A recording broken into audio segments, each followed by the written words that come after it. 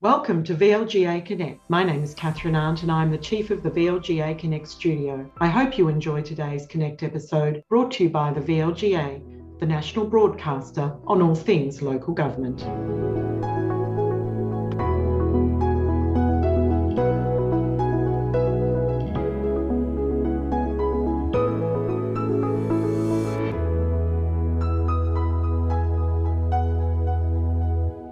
Well, hello everyone. It's governance update time from VLGA Connect, brought to you by Hunt and Hunt Lawyers, with me, Chris Eddy, and him, Stephen Cooper. It's sounding a bit too close to two Ronnies for me, Chris. Hello. No, that'd be at the end. It would be. Yeah. Hopefully, most of our listeners and viewers are old enough to understand that reference. No, well, I was saying, Chris, hopefully they're too young to know what we're talking about. Oh, that's true too. All right, welcome. How's your week been? My week's been good. I got to go out to Hume City Council and do some, on behalf of VLGA, and do some work with the councillors around diversity, and they were terrific. So, yeah. Excellent. Well, I've had a good week. I've had a bit of time in Whittlesea looking at some terrific local operations like Big Group Hug and this magnificent new vineyard and function centre development that's coming on stream very soon. It's been some exciting stuff happening, I've got to say. Oh, that's good. The benefits of that role that you're occupying out there, Chris, that you get to do fun stuff like that. So let's have a talk about more fun stuff, the funnest stuff there is in local government. Oh, we've got a list, a plethora, Chris. We do have a plethora. So some big news, actually, significant news in the overall scheme of things, in that the pending name change for Moreland City Council to become Merri-bek City Council has now been gazetted, which means it's about to become as official as it can be. Well, that was quick, wasn't it, Chris? It didn't take very long at all. I was surprised, actually. I thought it might take a little bit longer than that. Sometimes the wheels of government move a bit more quickly than other times. So, I just think, look, terrific. And it's worth thinking through the process, Chris, that the council consulted with the traditional owners who said, we'd like you to do this. And it's been done. And yep. And you're right, it's been through a process. Not everyone, as we know, was happy, but it's a done deal now. So as of the 26th of September, I think it is, it comes into effect, and we move on. I think so, but I think it also represents what will be a recurring theme of councils having good faith consultations with traditional owners and receiving advice and guidance as to, what would advance reconciliation with our First Nations people. So, should be more of it. Now, we didn't actually talk about this, Steve, in our extremely extensive pre-recording planning session, but the monarch has passed, Queen Elizabeth II, and we have a new king, of course. A couple of people have said to me, can you keep us informed about implications for local government? And my response has been, I think there's so much about this, I don't really particularly want to go there. Can we make this a monarchy-free zone, or is there something you've picked up that we need to talk about? I've heard absolutely nothing, Chris. In amongst all of the wall-to-wall media coverage about the event, not much affecting local government, but our listener can be assured if we hear of anything substantial, they'll be the first to know. Yes. A little tip for you, Steve, if you're not already following a Twitter account called Grieve Watch. Are you familiar with Grieve Watch? No, I'm not. Surprise me, Chris. Someone has started an account where they're picking up all of the various tributes to Queen Elizabeth II. Many of them appropriate, many of them just downright hilarious. Businesses, particularly in England, that are offering special deals in memory of Queen Elizabeth II. It's like one I saw this morning for laser hair removal, would you believe? So if you want a slightly different take on the whole thing, follow Grieve Watch on Twitter. Thanks, Chris. We'll keep it nice. Okay. Very good. Shall we now move on to some more local government news of the week? Yes, Lee. Whitehorse City Council, Steve, has this week announced that they are going to introduce a waste service charge, which will be itemised on their rates notices as of next year. Not out of the ordinary. In fact, 76 councils now, I think, or 75, will have a waste service charge. So the thing that caught my eye about that is once Whitehorse does this, there'll be 3 councils left that don't. I don't know who they are. Someone listening or watching might, but that's interesting. I felt terribly remiss when you raised that topic, Chris, because as a Whitehorse ratepayer, I got the paperwork. I looked at the bottom line on my rate notice and went, oh, well. Yep. I put that to one side and realised there was a whole other piece of paper saying that a waste charge had been introduced. And I sort of went, oh, that's interesting. Didn't even read it, put it to one side because I, was so struck by the normalcy of a council having a waste charge and how sensible it is. So I can only assume you're being honest when you say you didn't read it properly, because my understanding is it's not yet introduced. It's probably telling you that it will be introduced next year. Well, it may well be, because as I said, I didn't read it properly. I just saw something about a waste charge and thought, oh, isn't that interesting? So I haven't even looked at the itemised amount on my rates bill because, of course, you just go to the bottom line. Yeah. So in terms of transparency, this is a good thing, isn't it? Because it makes it really clear what the cost of delivering those waste services is to the council and to the ratepayer. And as the Mayor said in what I thought was a very well-crafted public message, those properties that have effectively been paying for the service but might not actually have it, given the nature of their property, will no longer be charged for a service they're not getting. So that's got to be a good thing. Yeah. Oh, look, and that's a complex issue, Chris, because, of course, and we've talked about this before, that not every ratepayer should feel that they're only paying for the services they get. So in terms of that, it's not unusual that someone might, you're paying for a library, it doesn't mean you have to use the library. That said, there's under all the local government acts we've worked under, there's been provision for special rates or charges or service rates and charges, however you'd like to describe it. And those provisions are there for a reason. So it makes sense to have a waste charge, which can only be applied to, defray the cost of providing that service. Yes, absolutely. All right. Well done to Whitehorse for highlighting the issue. I sense you want to say something more about it. Oh, thanks, Chris. The only other point I was going to make is my understanding, Chris, is also that the waste charge falls outside the scope of the rate cap. And given where we are at as a community in terms of the cost of provision of waste services, it does make sense to separate out that cost. Okay. That's all I had to say. Okay, no, that's good. That was good added value. Thank you, Steve. That's why you're here. I think that's why you're here. Thank you. Damned with faint praise. Monash City Council has alerted its residents this week to printed flyers being distributed in the community using the council's logo without the council's permission. And I understand that these flyers include private information or personal information about people, which is something the council would never do, of course, contravenes all those privacy principles. And the matter's been referred to Victoria Police, Steve. Yes, and it says in the council's media release, the council would never publish or distribute information that identifies a resident individually or includes private information. So that's an interesting one, Chris. And I mean, I think in that sense, whether it crosses a legal threshold, that the notion of protecting the council's logo and, images and brand is an important one. So we wish Monash Council success on that little project. Yes, I haven't seen it, so I don't know what it's about. But I did wonder, is this something to do with the fact that we're approaching a state election? Are there some sort of political issues bubbling away here that someone's trying to drag the council's name into, perhaps? I don't know. I'm just speculating. That would be mere idle speculation, Chris, and we'll file that under watch this space, so our listeners shouldn't be surprised if it pops up again. Speaking of state election-related matters, we were aware, and I think we commented in passing a few months ago about the creation of the Victorians Party, which includes some well-known Northern Metropolitan Region councillors. We have the news this week that Victorians Party has been voluntarily deregistered.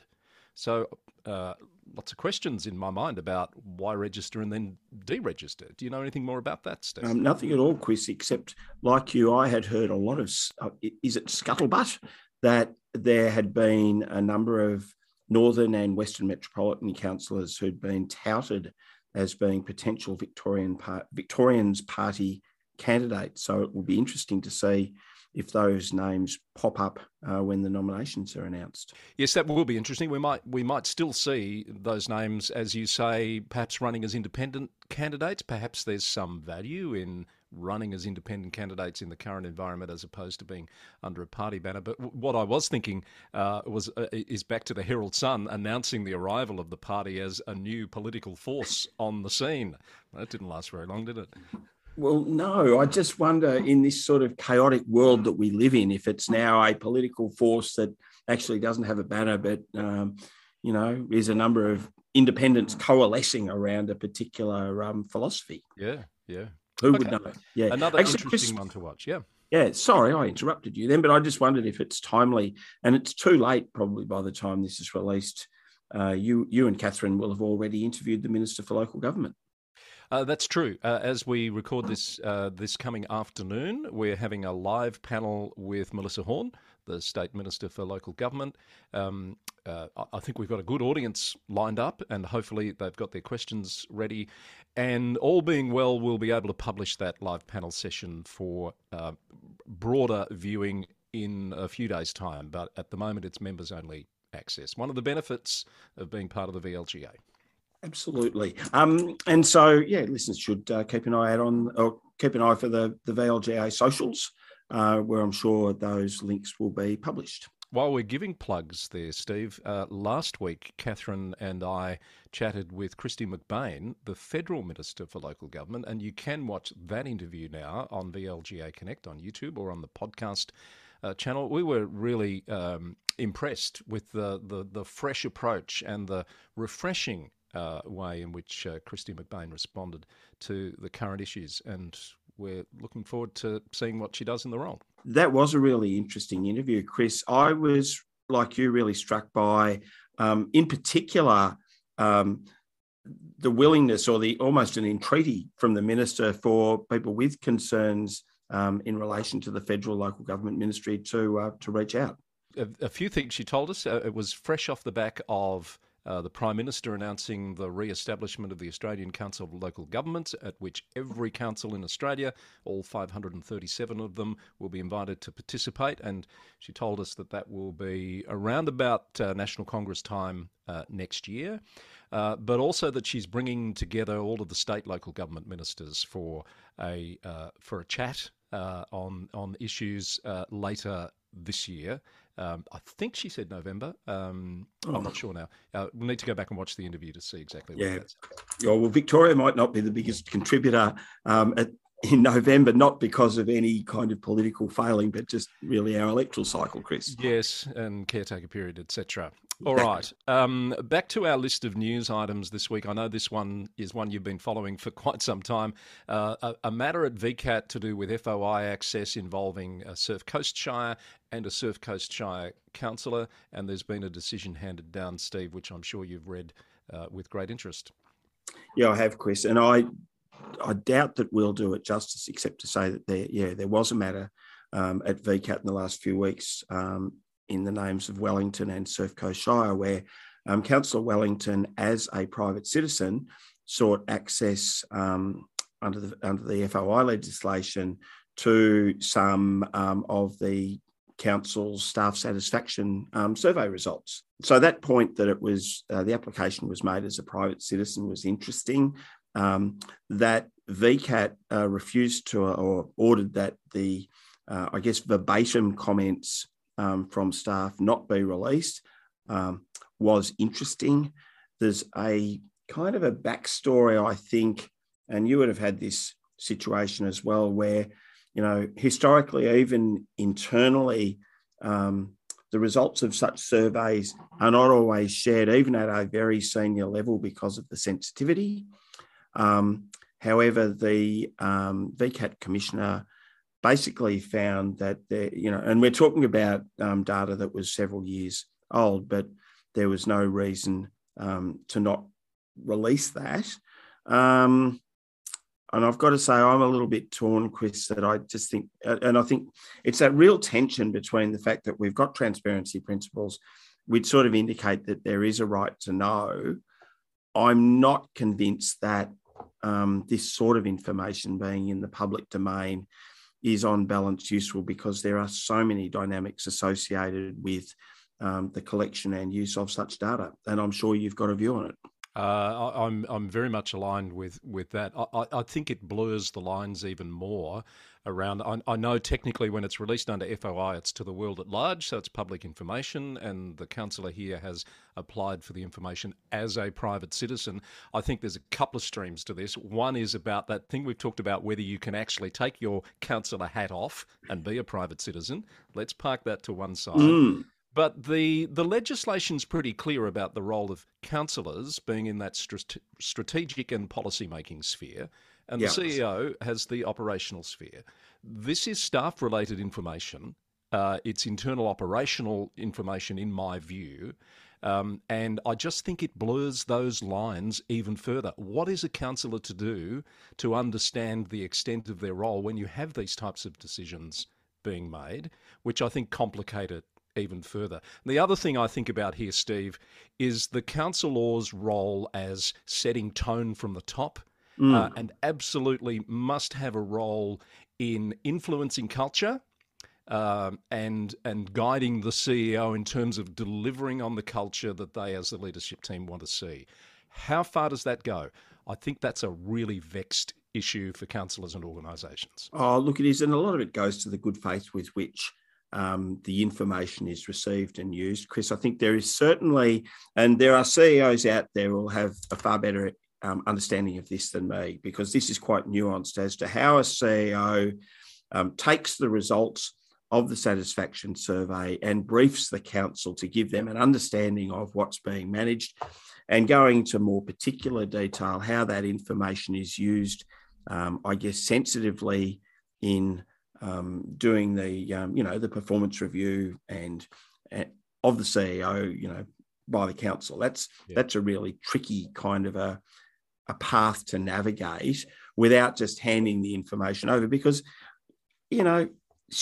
show me a staff satisfaction survey and I'll point to a group of people who will say to you that communication from the top's no good, we're not paid enough, and I'm sometimes a bit unclear as to where the organisation's going. Like, there are always elements of those surveys where the organisation is seemed to be not optimal according to the results, because it's an organisation full of people. That doesn't mean there's always room for improvement.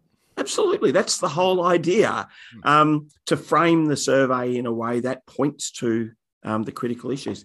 The other issue, and it's probably the only area where I would take, I'll use the word issue twice in a couple of sentences, where I would take issue with the VCAT decision strenuously, is that the Commissioner used the word petulant when the submission was made that the release of the data might cause council staff to be reluctant to participate. And again, we know that getting a strong building the trust to have a strong participation rate by staff is always a real issue in the conduct of these surveys.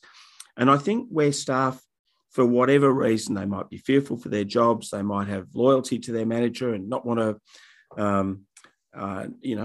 not want to impugn them.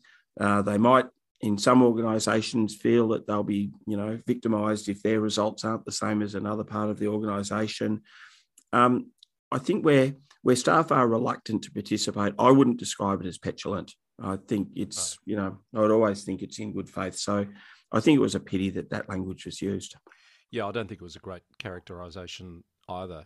The other thing that occurs to me through all of this is, and I'm not for a minute suggesting this is the case in this particular instance, but the potential for that sort of information to be used by councillors who have an issue with their CEO as a weapon in that whole performance dynamic.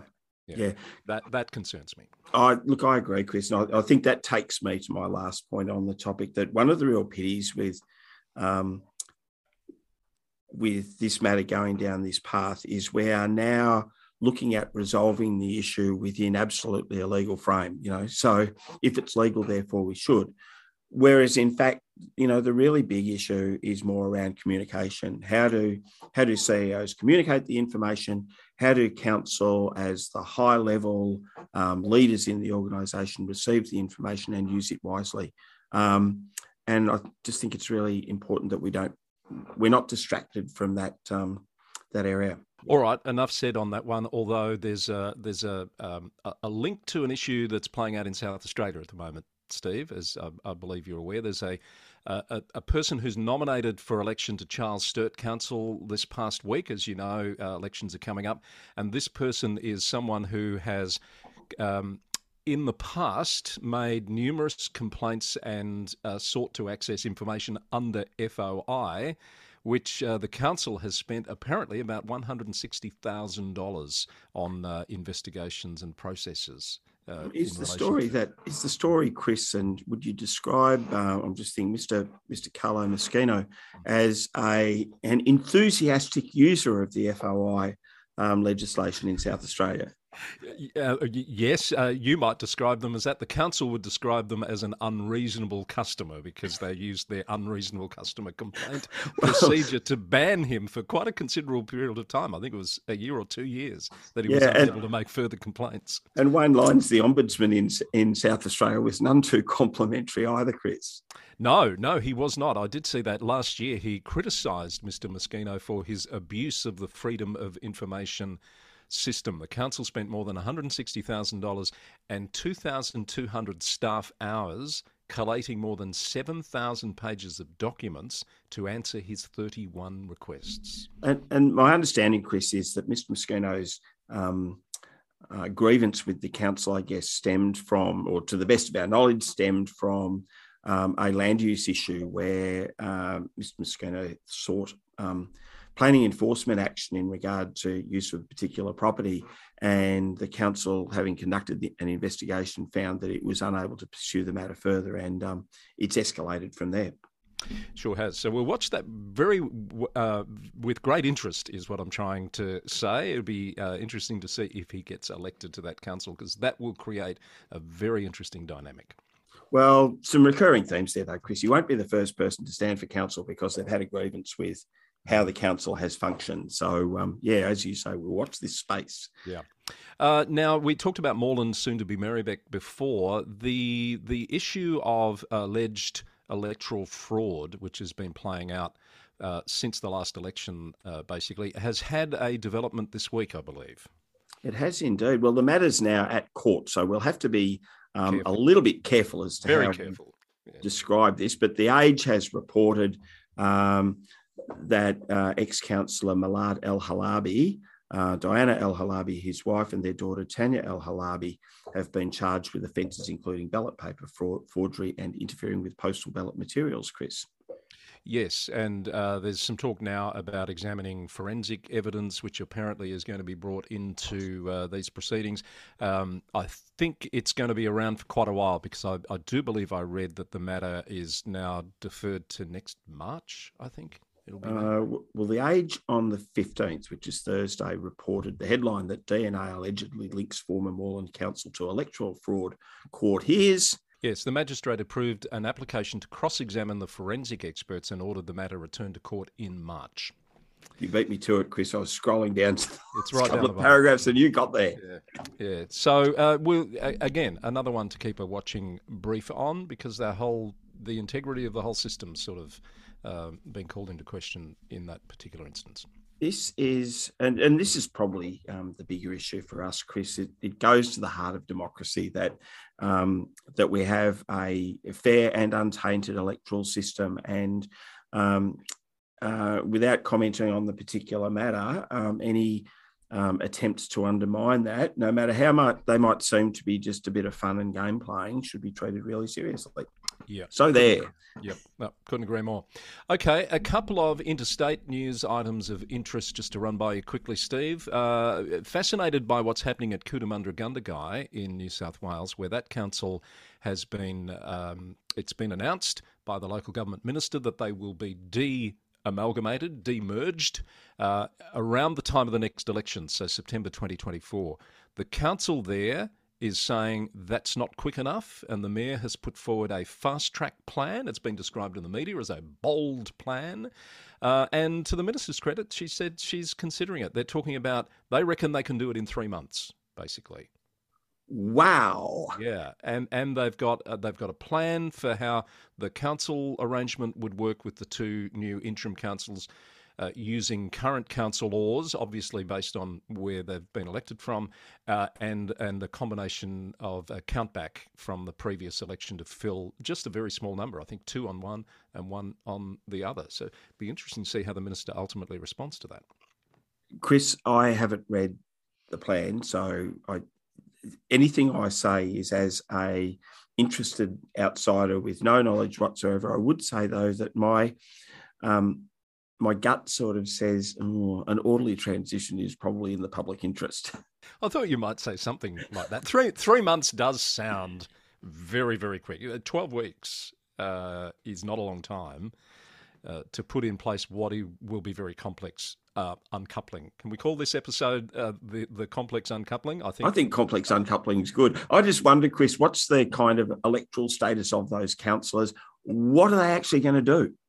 Yeah. In terms of their mandate during that time, it just would seem to me that in terms of, a hasty transition, there's a lot more potential downside than upside.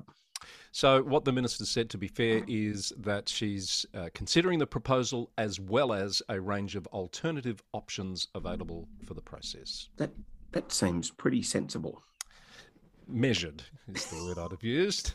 Measured.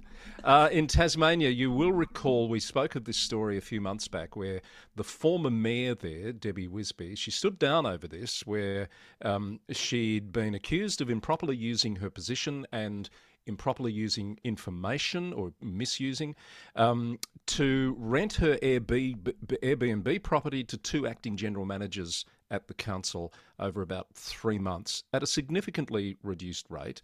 She says, and I actually think it was a genuine attempt to assist and save the council money, because apparently accommodation was really hard to come by. Others did not see it that way, and neither did last week, or this week, I think, a magistrate, and she was found guilty on 4 counts. Although, and Chris, you'll understand that what I'm about to say to you comes from a good place. I don't think it matters what you think, except that the magistrate thinks the same thing, in the sense that where did this matter land? The magistrate found Councillor Wisby guilty, but again, what was the penalty? There was no penalty, and that's, I think, the rub here. So the magistrate described the whole thing as unusual and illustrating good intentions, and what he actually said, and I quote, is that she'd already faced really significant consequences and did not impose any further penalty. However, she was convicted, so she has this conviction now on her record, and as the case was made by the defence team, she's going to find it very difficult to get government board appointments, those sorts of things that you would expect someone in public life to be doing if they still want to have a career in public life. It's going to be very hard for her. Yeah, put the conviction to one side. To me, it seems an example of the system working. In regard to it's the role of the magistrate to set the penalties. Often councils are in this situation where there will have been deemed to be an offence, and people will say, you shouldn't prosecute someone, it's only minor. Well, that's, if prima facie an authorised officer thinks there's been an offence, then the role is to put the matter before the court. And there are checks and balances in going through that, and the court will decide on the seriousness. Now, in this case, the court has said, actually, it's an error of judgment that warrants a conviction, but by the same token, the penalty's enough. Yeah. So, I think it's a nice example of the system working. And probably didn't have much choice on the letter of the law. And someone said to me, "This is ridiculous. Doesn't pass the pub test." The woman was trying to do the right thing. However, I did remind them that these integrity systems develop over time to deal with issues when people are actually trying to circumvent the system and do the wrong thing and gain in ways. It's complex, but the rules are there for a reason. Yeah, and there are circumstances with misuse of position where people are acting with good intent, trying to help a mate. Some backstory. It's been difficult for them. I just wanted to cut through. I shared the confidential information because I think those people really deserve to know. So that notion of what was the intent, certainly it's a relevant factor, but it's not the only one, Chris. No. And I think it would have been pretty difficult for the court to find not guilty, and integrity would have been the poorer, because then what is the standard? Yeah. All right, time to wrap up, although we do have a couple of classified announcements to make. We hinted last week that we thought Campaspe Shire might be getting close to appointing a CEO, and that is what occurred on Friday, but announced on Monday, Steve. Yeah, and congratulations to Mornington Peninsula Shire Director Pauline Gordon, who's the successful candidate and now has the good fortune of moving up to the beautiful Shire of Campaspe on the Murray. Yeah, and the Campaspe. Terrific appointment. Great to see a second level stepping up and cutting their teeth in a CEO role in a place like Campaspe. I think that's terrific, and a female appointment as well, which is great for the numbers. We know we're near parity, but it all helps. And another big tick for the LG Pro emerging and XLP leadership type programs, because Pauline's come through one of those. I believe. Another graduate, yeah. No, lots to like about that, Chris. So, yeah, well done to all. Good stuff. And the Bull Oak by-election candidates have been determined. There are 6 candidates. I'm not going to read them all. That by-election is happening, I think election day is the 15th of October. So we wish everyone well with that process over the next few weeks. Chris, I became alert to that by... and I'd recommend, if anyone's not, that they ought, following the VEC Twitter account. And the candidates list with their candidate statement popped up on my Twitter feed, and I had a read, and 5 of the 6 candidates have submitted a statement. Yeah. And I'd have to say, what a quality list. So lucky people in Bull Oak, because I would have found it really hard to sort of choose who I'd vote for. They're a terrific group of candidates. I was really pleased to see there were 6 candidates as well, Steve, because if you just look across the border in South Australia, there's a growing list of councils there that have failed to attract sufficient nominations for positions on councils. Even some mayors, like there's 2 councils that will need to have supplementary elections after this round of elections at considerable cost, because nobody put their hand up for the mayoral position. That's a pretty sad state of affairs, I reckon. Yeah, and it really, we're landing on a recurring theme, Chris, the importance of culture. And we often talk about, setting the tone so that the council is an employer of choice, but also setting a tone that sends a signal to the community as to why they should bother standing becomes important as well. And that's not because of shenanigans.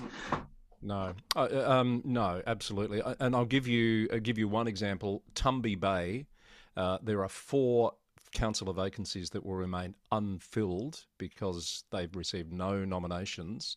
So they're going to have to operate for a period of time, I think, with just 3 incoming members. Wow. And that interesting. That would that requires very careful review of the Local Government Act in terms of quorums and so on, Chris. Well, yes, yeah. It creates a whole range of questions, doesn't it? Anyway, that's all I had on my list this week. Steve, is there anything you'd like to share with us before we let these poor people go and do something more? No, they should go. Okay, off you go. Done enough. Bye. We'll see you next week. Thanks to Hunt & Hunt Lawyers for sponsoring the program. I've been Chris Eddy. You've been who? I've been Stephen Cooper. Stephen Cooper. Goodbye from me and goodbye from him. Cheerio.